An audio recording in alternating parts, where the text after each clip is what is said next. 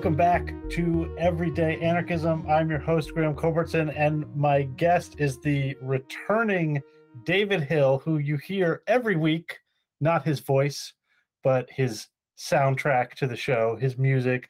David, thank you for joining me.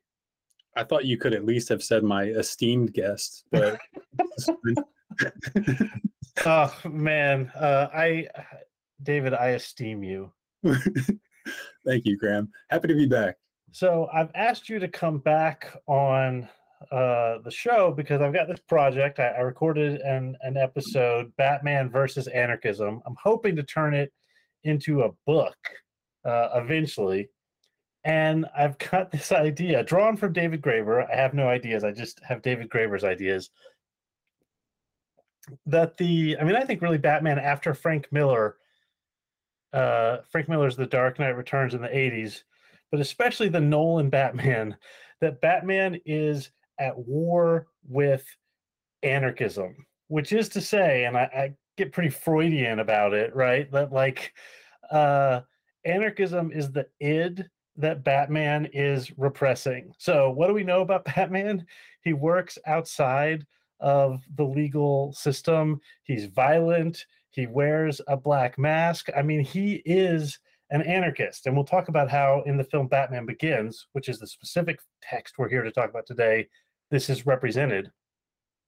But Batman is a very special kind of anarchist.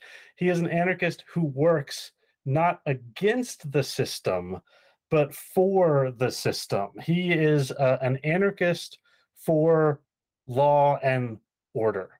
And I think, again, following Graeber, this is an incoherence. This doesn't work. And so all of Nolan's films in this Freudian way work to suppress this truth that they cannot acknowledge, that Batman is an anarchist. And it's his anarchic nature. It's his it's his rebellion against norms that makes Batman so thrilling and exciting. But if Batman is actually an anarchist, then Warner Brothers, HBO Max, Discovery, Christopher Nolan, and in fact, all of the pinnacles of American society are in favor of anarchism, and that shall not stand. So there has to be a way in which we can have the appeal of anarchism in Batman, and yet that anarchism of Batman is denied ultimately by the film. So that's my idea. Obviously, you've heard this before, throwing it out there. First responses. Yeah, I like it. I think that when you talk about him being the id, and he's trying to repress that part of him that you define as his anarchic nature. It makes sense to me because there are, like we talked about before, there are parts of these films where it's almost like they're paying lip service to, whether it's corporatism or Batman talking about, or someone telling Batman, you have to keep giving money to these orphanages and helping these kids out and, promoting a better society. And that it's more than just some rigid understanding of law and order that you should be working towards. That stuff is there, but it's not really developed. It's definitely kept behind the scenes. To what degree it's something that's repressed, in a Freudian way, that's interesting to me because I hadn't thought about it in those terms. But yeah, I liked your idea, and I'm looking forward to kind of delving into these movies with you to explore it. And like we said before, to explore kind of the more film, the aesthetics of film. Both of us love film and have done so for a long time. Both of us have taught it. And I think to explore that side of things, which Graeber doesn't really get at too much, as a kind of complement to talking about the politics of it. I'm really looking forward to that. Excellent. Yeah, I guess, before we even get to Batman Begins, you bring up the key complaint about Batman, which I think is a valid one.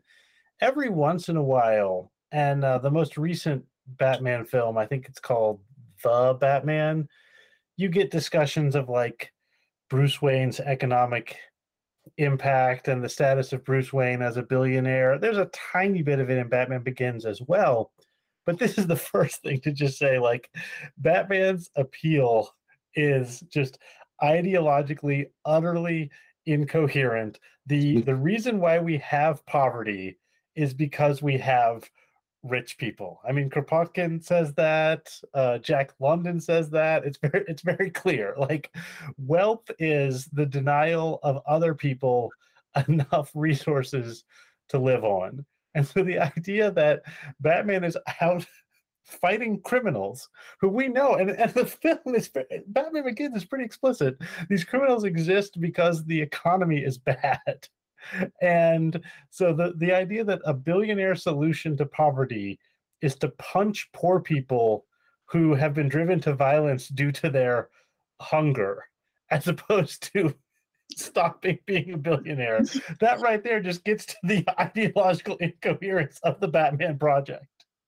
But yeah, I mean, the other thing too, kind of that links to that, is that the villains in these movies, in almost all of them, they're so exuberant, and they're just the things that they say. It's so easy to be persuaded by them, and even like the villains that aren't at the status of like Bane or Scarecrow or the Joker, like the crime boss in Batman Begins, like even he is. I mean, he's telling Bruce Wayne, like, you never tasted desperation. Like the thing that he has become is, you know, a crime boss, and a ruthless one at that. It still does speak to kind of those social problems that you're talking about, and economic problems that you're talking about. Which again is just to say that subtext is always kind of there, but it definitely is not, you know, presented in a full-throated way throughout the movies. Yeah, I mean, I'm very conscious of the fact that we need to get to aesthetics, since now you've promised the listeners that we'll talk about film aesthetics. But I am really struck by, to jump ahead in the film's narrative. We haven't even started talking about the film yet, but one of the things that happens is, at the beginning of the movie, this is kind of the explanation for why, the reason why Bruce's parents get murdered in this film is because of this depression. Like, the guy who kills them is clearly just like hard up and on the street, and has fallen on hard times because there's some sort of grim super depression that's striking Gotham. And again, this to me just seems like this ideological, I mean, everywhere I look, I see Nolan possibly inadvertently covering his ideological tracks. So it seems obvious that, as like the left winger, you want to raise your hand and say, see, it's actually Wayne's fault. Like, billionaires are the ones that have wrecked the economy for everyone, and his death is in fact his own fault. But then we find out that he is a good-hearted New Deal style businessman who did everything he could to give back to the city. And gosh darn it, it was those anarchists in the League of Shadows who actually caused this depression. It's this good-hearted billionaire did everything he could, but these evil anarchists took money away from the poor. Shame. Shame. Liam Neeson. It was Liam Neeson who did it. Yeah, Liam Neeson did it, and he's like, we destroyed Rome as well. This idea that there's a group of there's like an anarcho-nihilist group that has destroyed every major city for the past 2,000 years, and it's not even really clear why. Why are they doing this? Yeah, I that's one of the things that I really liked about Ra's al Ghul, and like what they supposedly stand for. I mean, I think it may purposefully not be expressed very articulately or clearly in the film, because they're just like, yeah, the society's corrupt. It's got to go. We have no plan for what we want to put in place, but every time a society becomes too decadent, we step in and we do our thing, and that's what we stand for. there's no that doesn't make much sense if you don't have a trajectory or something that you're aiming for. It's for society to be less corrupt. But the fact that they discuss it in those terms, like you're probably aware of this, since maybe like 2016, I became aware of people starting to make arguments about American empire, and just saying like there are certain links between American and the Roman Empire, and society becoming more decadent, and the armed forces become made up more and more of mercenaries as opposed to citizens. And there are lots of other kind of parallels that people draw between those two empires. And for most people, I think it's not a very persuasive argument, but for some people it is, and it has. I see that argument come up every now and then, more and more so since around 2016, and it probably predates that. I just wasn't really looking for it or aware of it. But nevertheless, the movie does kind of have its finger on the pulse of that question of empire. But again, just like everything else we're saying, it's not cohesive, it's not clear, it's not presented in such a way for there to be kind of like a substantive critique of it, which, I mean, why would there in the end? Like, you probably have executives that are approving this film and giving Nolan, a very young director at the time, 35 years old, a chance to establish himself. And maybe there are people on the board of Warner Brothers or whoever made the film that are like, yeah, we want a really hard-hitting, expose of society kind of thing. But maybe there's someone above that person that says, no, we want to sell a lot of tickets, and we want to see Katie Holmes's face and what's the guy's name? Christian Bale. Christian Bale's face. And we want star power, and we want big explosions and car chases and Batmobiles and all of this. And maybe that's kind of the overriding factor, which I understand. I understand that, like, you want to make a big blockbuster, and the kind of more critical elements of the film sort of fall by the wayside. But it is there to discuss, and for viewers that are interested in it, there's something that you can walk out of the movie theater and kind of talk about in those terms. I think. Yeah, that reminds me. You sent me the Ebert review of this movie, and he says that Ra's al Ghul's plan is discussed like with more detail than clarity, which I thought was a really good line. Like, what they're going to do is explained in depth why they're doing it and how it's going to restore civilization. Like, yeah. Again, if I'm sticking to my guns really closely with this like anarchist argument, the argument is that much of the audience would be sympathetic to the League of Shadows if they if the film actually got into the ideology and the League of Shadows were portrayed in a more sympathetic light. Like, if instead of just like, we hate civilizational decadence, it was something more like the wealthy have taken the wealth of this country and used it to fund wars overseas, you can imagine the audience being like, yeah, go Ra's al Ghul. So he can't say the kinds of things that Noam Chomsky would say, because when Noam Chomsky says those things, a large part of the audience would be nodding along and be like, yeah, that makes sense. It's like, yeah, we fight decadence with terror. It's like, yeah, that seems. And so Graeber's argument, and I'm convinced by this, is that these people are more or less anarchists. Graeber mentions Zerzan, who is, was like a friend of the Unabomber, this like destroy civilization through violence type thinker, but they don't actually provide the coherent explanations that, even the Unabomber makes more sense than these guys. So I was kind of wondering, I thought this is one question I really had for you. Do you buy Graeber's argument that the League of Shadows is a, anarcho-nihilist organization? Well, I'm certainly not as well versed in what that would mean as you are. What you just said, I agree with, and I find persuasive. That makes sense. Like, they just want to, just like the Joker, they want to destroy what they see is wrong and corrupt and is setting society back in some way.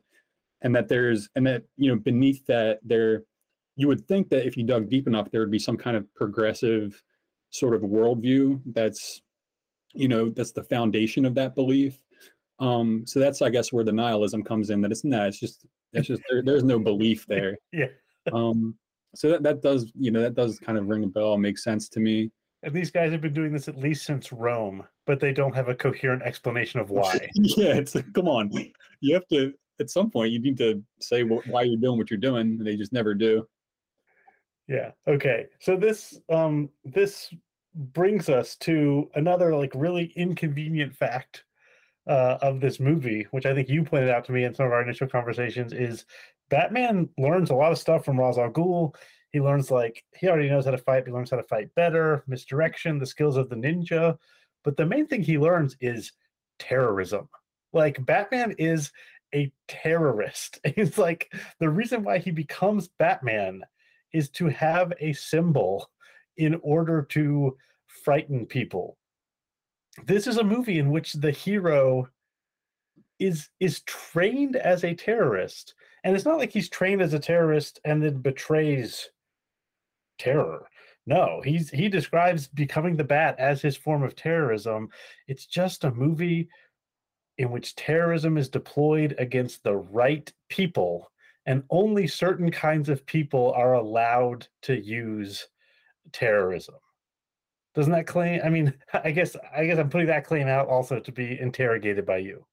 Yeah, no, that's my favorite thing about the movie is how it develops those themes of terror and of fear and of mastering one's fear in a visual way. That's definitely why I would watch this movie again, and why I probably will watch it again in the future at some point. And I think that first off, I don't think that you can really dispute the fact of the claim that you made about Batman being a terrorist, being trained in the craft of terror. I don't know what the word would be. I don't know what word you would use, but yeah. Anyway, he's with the League of Shadows, and that's basically what the training is. Like Liam Neeson comes across as this person who's really empathetic and understands Batman or Bruce Wayne's strengths and his weaknesses. He understands that he's governed by anger, and he knows that there's some kind of fear there that he needs to confront and then unleash his own terror, being motivated by that fear as a way to kind of enhance his, just his strength and his ability to fight bad guys. But anyway, there's that scene where his training is coming to an end, and Liam Neeson kind of breathes that hallucinogenic drug into his face so that he's extra disoriented, and he's fighting all these ninjas, and Liam Neeson is the final boss that he has to fight and defeat, and Batman is experiencing fear and terror, and you have Liam Neeson's voice as a voiceover as he's fighting all these ninjas, and Liam Neeson's like, you need to bask in the fear of others. You need to feel terror. You need to feel how it disorients you, or how it distorts. And he's just like walking him through this experience of what it means to feel terror. And this is what Batman is going to be inspiring in others as a means to control them and defeat them. And it's not a very long scene. It is action packed, and I feel like it's filmed and edited very nicely. I like that aspect of it. But that's what it is. Like, that's what Batman is in this version of the story. And yeah, I don't know. Like, the movie was released what, 2008? 2005. Oh, okay, 2005. So yeah, I feel like by 2008, people American citizens anyway are a little bit just disconnected from the so-called war on terror. But maybe 2005, it's more of a relevant topic. Yeah, I think so. And I can imagine that, of course, the film must have started rolling in 2003, probably at the absolute latest. Yeah, something that if we keep doing these conversations, which I'm hoping to do, is, there in The Dark Knight, which I think comes out in 2008, it might be 2009, there's very explicit war on terror references. Really, there's cell phone wiretapping, and that's when that was like in the news. So we got some ripped from the headline stuff here. But this film, absolutely, it asks us to see that a terrorist is the good guy.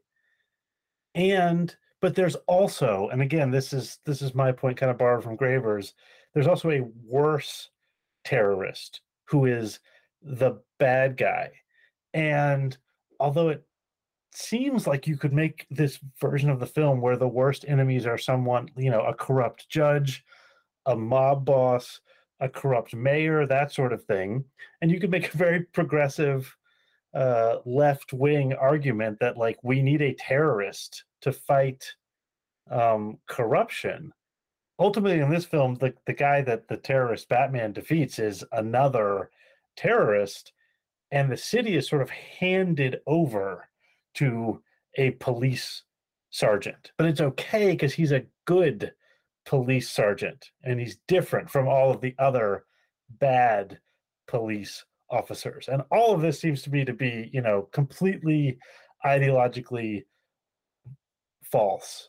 The violence of the state is bad unless it's being used by the right people. And in fact, terrorist violence is bad unless, the terrorist has mastered his own fear.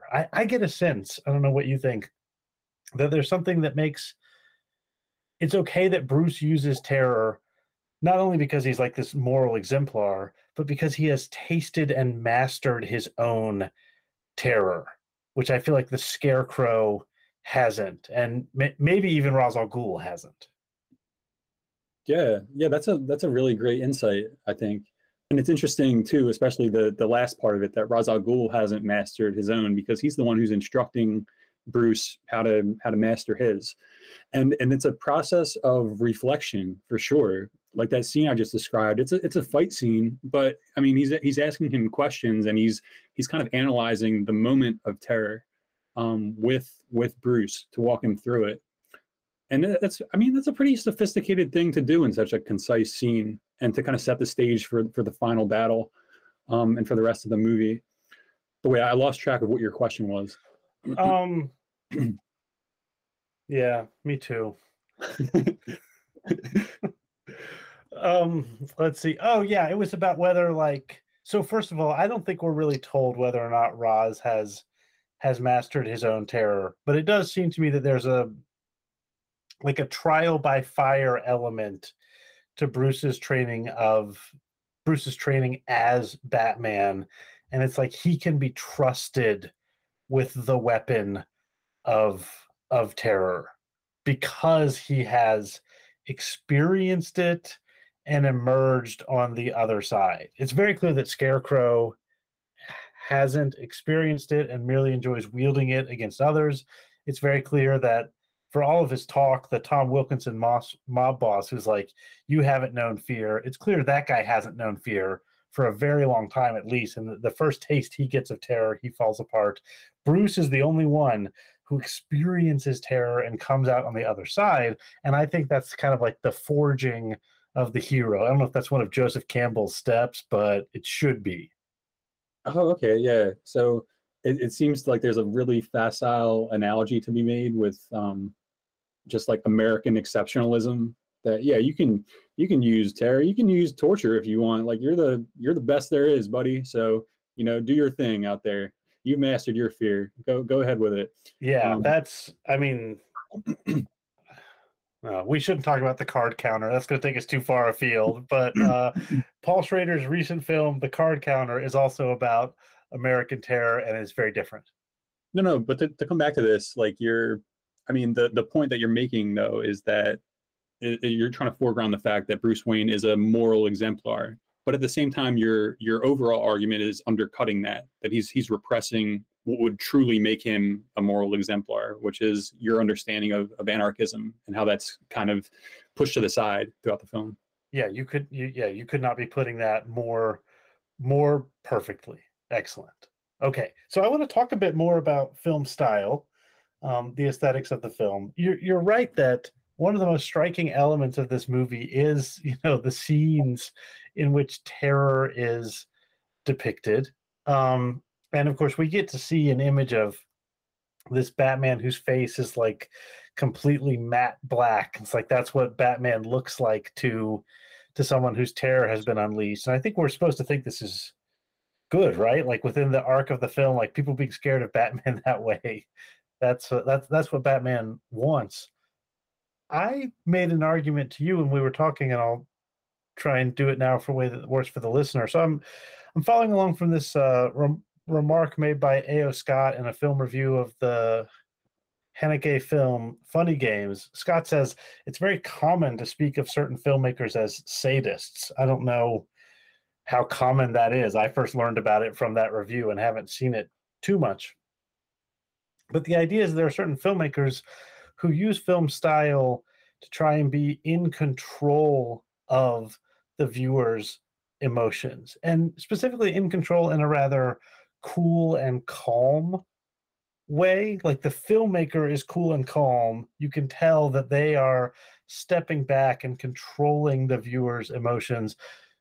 Hitchcock, for example, is cited. And if you Google Hitchcock sadism, you'll find that Hitchcock was quite cruel to his actors, especially women, especially Tippi Hedren. But that's not what A.O. Scott is talking about. He's talking about sadism for the viewer. The best I ever heard this described, although the word sadism wasn't used, was there's a scene in Rosemary's Baby where you're looking through a door and some action is taking place in another room, but it's actually behind a wall. So, behind one of the walls of the door. So you can like see someone's back, but you can't actually see what's happening.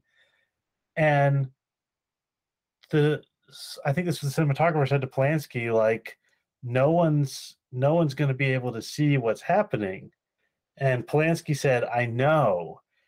And then the cinematographer describes like going to a movie and everyone in the theater turns their head to try and see around that doorway because they want to know what's happening, but of course they can't see.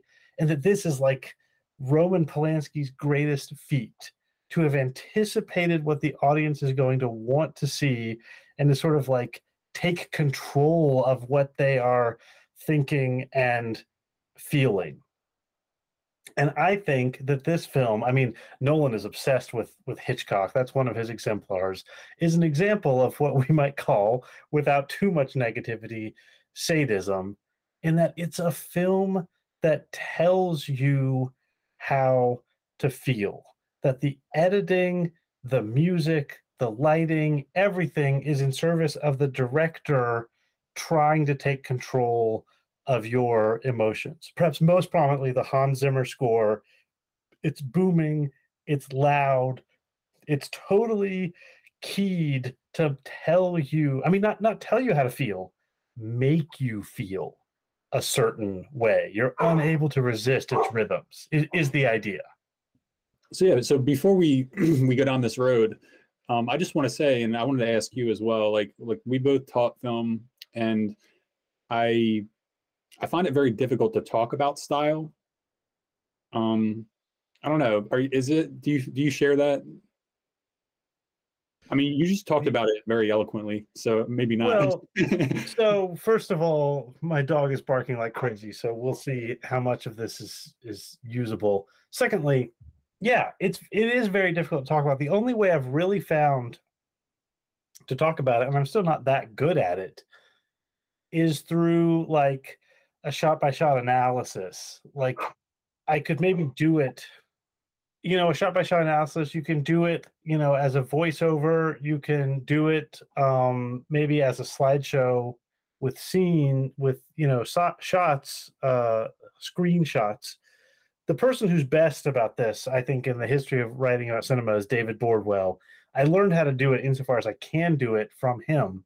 And it is a version of a close reading in which you have to take into account of the cinematography, which is the placement of the camera, the mise en scène, what's on screen, and then the editing, how the things are cut together. And when we're thinking about this, first of all, obviously, the fact that Nolan makes, when the characters feel horror, he shows you what they are seeing, and he tries to create these overwhelming images drawn from the language of horror cinema, I would say, and using sometimes quick editing, not really jump scares, but definitely some like really intense visual imagery that's edited in such a way that it's supposed to scare you. That would be exhibit A for me in terms of the like sadistic impact of this film, the controlling nature of it. Okay, good. Yeah, and I think that's interesting that you say it, because there's the main scenes that I wanted to talk about are when the citizens of Gotham have all received this hallucinogenic drug, and it makes it like exaggerate and enhance whatever their worst fear is and whatever they're seeing at the time. And I love that. Like it's my favorite part of the movie. But I mean, this type of like, to me, it is like jump scare, shock editing when he's showing you Bruce Wayne as a child being traumatized by falling into the well and seeing all these bats. Like we come back to that a lot, and it's very abrupt when they cut to it, and you get the sound with like pristine Hollywood expensive clarity of the bats swarming around him. So you get that with the hero too, and that's kind of like part of your journey with him, to identify with him and experience his fears and all of this. So that's kind of one of the more, I guess, redeeming might be the right word, aspects of this style. But nevertheless, I mean, what you're saying is that this sadism that Scott talks about, and that you know mentioned it in Rosemary's Baby, that it is sort of like, I don't know if I would go this far, but maybe you would say that this is kind of like an anti-democratic, authoritarian style of filmmaking. First of all, I guess I want to say yes, I would say it is. And then secondly, I want to say like, but I don't attach moral blame to that. If you want to make if you want to make a work of art that has an authoritarian let's say like motif, I'm totally fine with that. Like if Alfred Hitchcock did not make movies that tried to control the viewer, but nevertheless tortured his actors, I would be very upset by that. Whereas if someone doesn't torture their actors and is very nice to them, but makes these films that, you know, attempt to control the viewer, I'm fine with that. I don't have a moral objection to it. I have sort of an aesthetic objection to it. I like the idea of a filmmaker who is in conversation with the viewer, or who even, you know, in the case of what can sometimes be called like meta filmmaking, invites the viewer to critique the film itself. And of course, in traditional Hollywood filmmaking, you're not invited to do that. You are invited to be absorbed into the film in Brecht's argument, as opposed to sitting back and absorbing the film. With that said, I still think there's a way that Nolan in particular, and it's hard to, I mean, this is where my language of film aesthetics is going to fail me, although maybe if I try and write this into a chapter, I can do better. Nolan in particular, I think it feels heavy-handed. His aesthetics do. The music, the palette.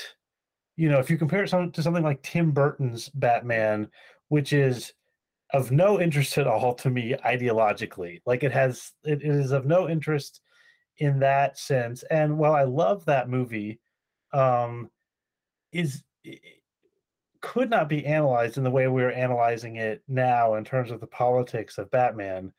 But Tim Burton gives you like a delightful German expressionist, almost like surrealist Batman, in which you, the viewer, are kind of in on the joke. And there are moments when Nicholson is scary in that movie, and then there's moments where you are invited in this sort of Brechtian way to consider that you are watching a movie that has Jack Nicholson in it, and it's ridiculous and fun. I might even use the word campy, although that takes a lot of time to unpack, and I don't want to unpack it right now.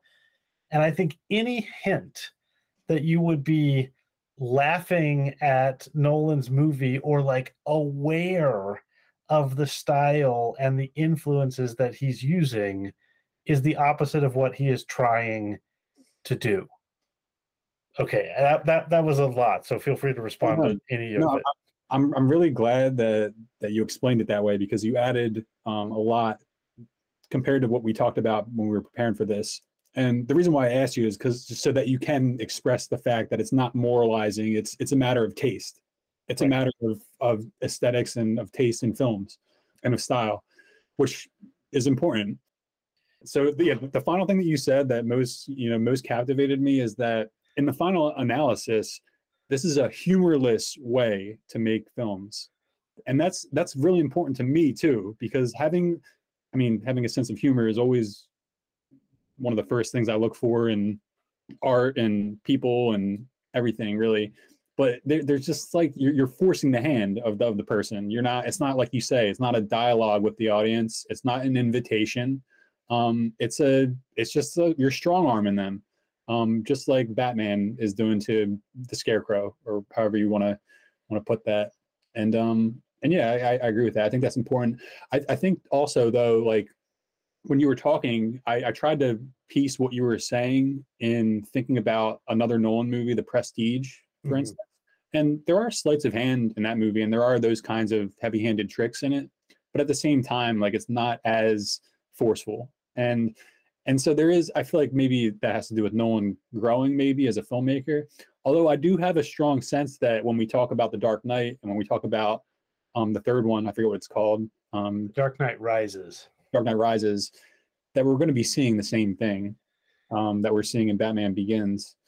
Yeah, in fact, I think we see. So he co-wrote this one with David S. Goyer, and the next two, I think he co-wrote only with his brother, and they definitely represent more his vision. And there's all of these little blockbuster moments in this one that interrupt this, totalitarian vision. Like there's a scene where a guy, kind of homelessy guy, maybe is like, "Hey man, nice car," and then he gets scared away when the Batmobile shoots a missile, and Bruce trades coats with a homeless guy, and he sees that guy a decade later and is like, "Nice coat." There's these moments that are in this Shakespearean way comic relief. Like the humor doesn't flow from the movie's action, it interrupts the movie's action to give you relief,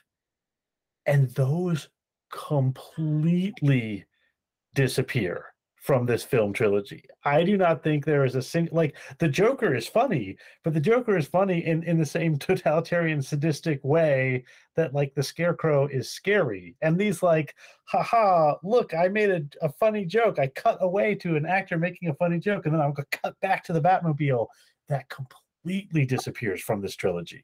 And not only that, but when they're done in Batman Begins, it's definitely, it's like a disruption of the tone of the whole film. It feels so wrong, doesn't it? It feels so wrong. It's like someone snuck this in, and I can just imagine the studio editor being like, "Hey, Americans like jokes, okay? You gotta make a joke about the coat. You know what's funny? Homeless people. That's hilarious. Make fun of some homeless people." But ultimately, what is even more offensive to me aesthetically about the movie are those scenes. I think there are two of them where the Hans Zimmer becomes very soft and light and sweet, and it's Alfred, the butler, and he's like, I've always believed in you, Bruce." Yeah. And Bruce is like, "Oh, you never stopped believing in me, Alfred." It's like, get the fuck out of here with this bullshit. Yeah, I mean that's another way that these films can cheat, which is with the charisma of an actor. I don't know what how Alfred's role was written, but just Michael Caine is one of the most charismatic people to have ever appeared on screen, and I just think there's a way that it's like, I mean, the script could even say just like, and then Alfred makes Bruce love him and comforts the entire audience. Like you could just write that, and Michael Caine's like, no problem. He can do it. And that's, I wouldn't say it's a weakness of the film. I would say it's a strength of the film from Nolan's perspective, that he's able to get away with that. I mean, as we're heading towards, we should be on the back end of this conversation.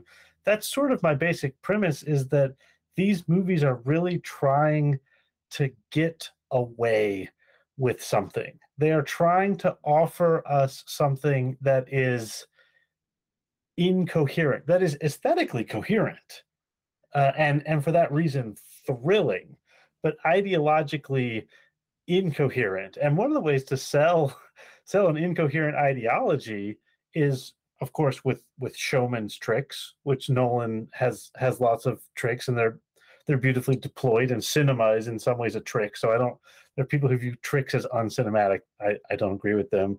But also with the charisma of actors.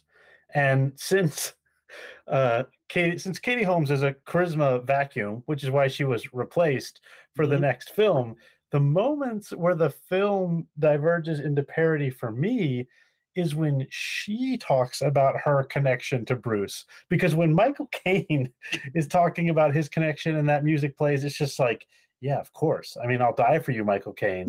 But when Katie Holmes is like, "Oh, I've always loved you, Bruce, but you're not the man you used to be," that's a little alienation effect for me. And Nolan obviously figured that out and was like, this woman is pulling the audience out of my elaborately constructed fantasy of a terrorist attacking poor people, and I need a different, more talented and charismatic actor to play this role in the future. And of course, in Maggie Gyllenhaal, he gets a much more talented and charismatic actor to shore up his "it's good for billionaires to punch poor people" message. Yeah. Yeah, I felt that about the Katie Holmes scenes. And the thing was, like, I don't think that she was really that bad. I mean, I think she was definitely, not all that great. But you could tell, like, this is one of the things that struck me about her scene in the car when she takes him to see Falcone, is that the actual dialogue, like the script is pretty good. And I mean, it's not anything mind blowing. It's very simple stuff which he says. She says that your father would be ashamed of you for wanting to take revenge on this guy that killed him. And I mean, that's very simple, but there is a kind of depth to that. And it's not delivered in the worst way, but you're definitely aware, like, this is, I mean, this might be a little bit mean, but it's a starlet, and she's not all that great of an actor, and it could have been done better. Um, Yeah, yeah. I mean, look, I just want to be clear. In cinema history, you see this all the time. You see young people, men and women, who someone is, pushing out at the beginning of a career, and they're just not up for it. And some of them, it can turn out wonderfully. So, like the recent Ryan Johnson film, The Glass Onion, which I really enjoyed, Kate Hudson is a perfect example of just someone who was in the right place and right time and looked like a star, and her career was a complete failure, but she had, the right parents and everything. And in that movie, Kate Hudson is fantastic. People actually have said the same thing about Katie Holmes. I haven't seen her recent stuff, but people say, like, actually, like Katie Holmes circa like 2015 is a really good actor.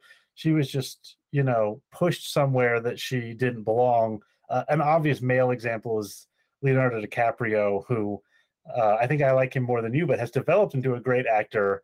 And if you watch Titanic or The Beach, his just early pretty movies, he's terrible. He's just a face that a producer is trying to make something. And obviously, someone like Michael Caine I mean, this movie is so loaded with talent that, like, Rutger Hauer only has like 3 or 4 lines. We're talking Rutger Hauer here, but and yeah, she's not terrible in it, but every other actor in this entire film is a ringer. I want to say Ra's al Ghul, the like fake Ra's al Ghul, is played by Ken Watanabe, aka the most prominent Japanese actor since Toshiro Mifune. He gets like one scene, yeah. and I don't know the story of how Katie Holmes ends up in this milieu of absolute, extremely overqualified actors, top to bottom. That's Now I'm just off and I'm just doing one of my film guy rants, but I did it. But you're right about one thing. It is certainly a milieu.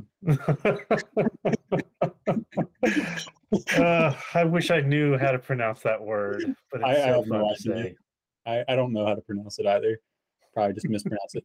But anyway, I feel like this is I mean, there's so much more that we can say about this movie and about your main argument.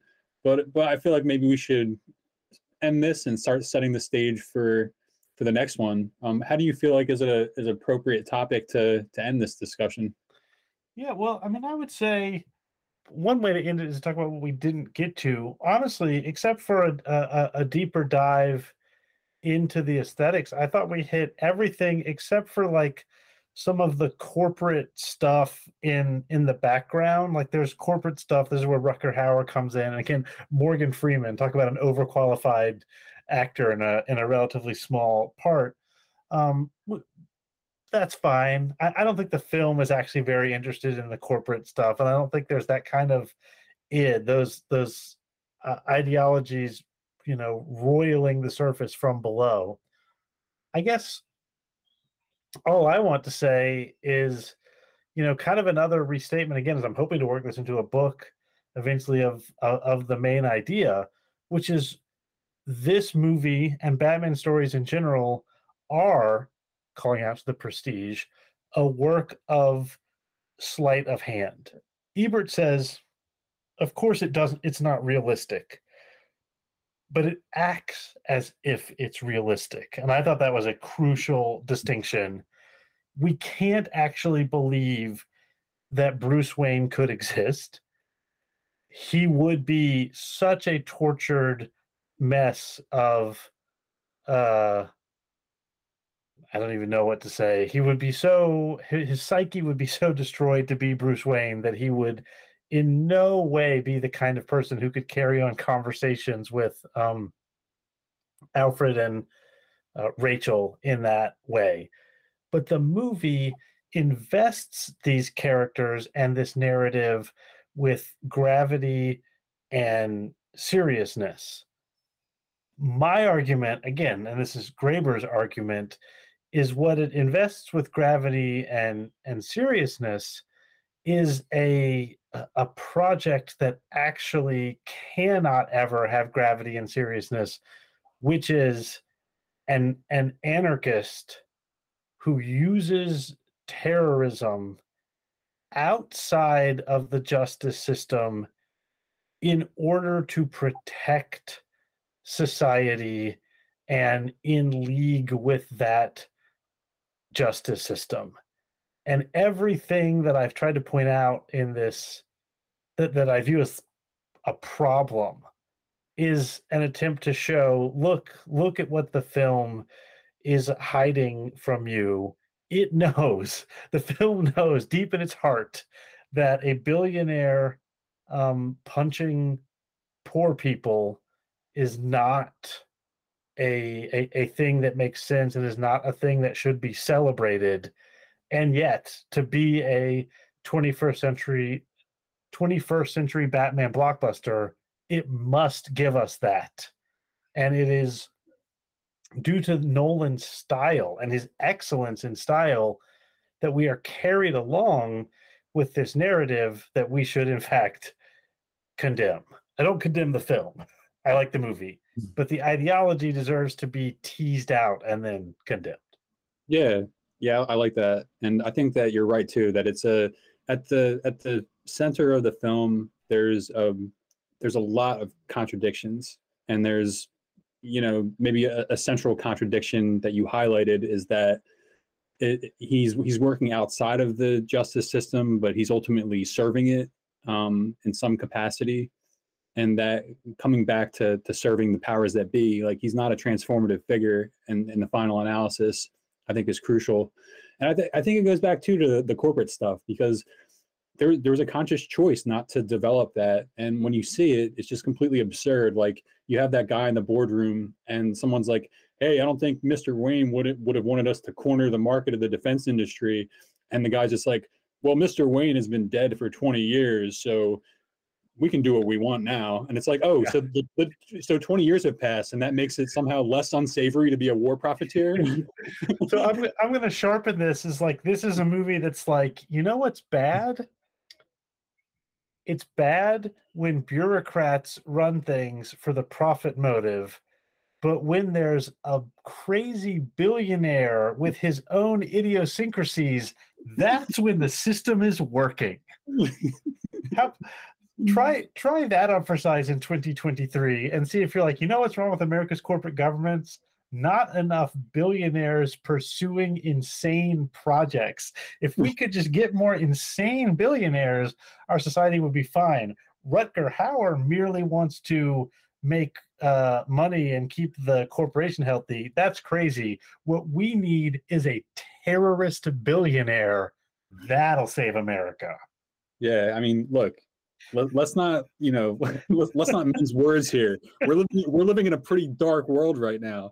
But hey, you throw Morgan Freeman in the mix, offering up all this great tech, who knows what can happen? Yeah, that's if only that I think is Elon's problem, that he didn't have. And now I'm wondering if, Warren Buffett, what he could do in the bat suit.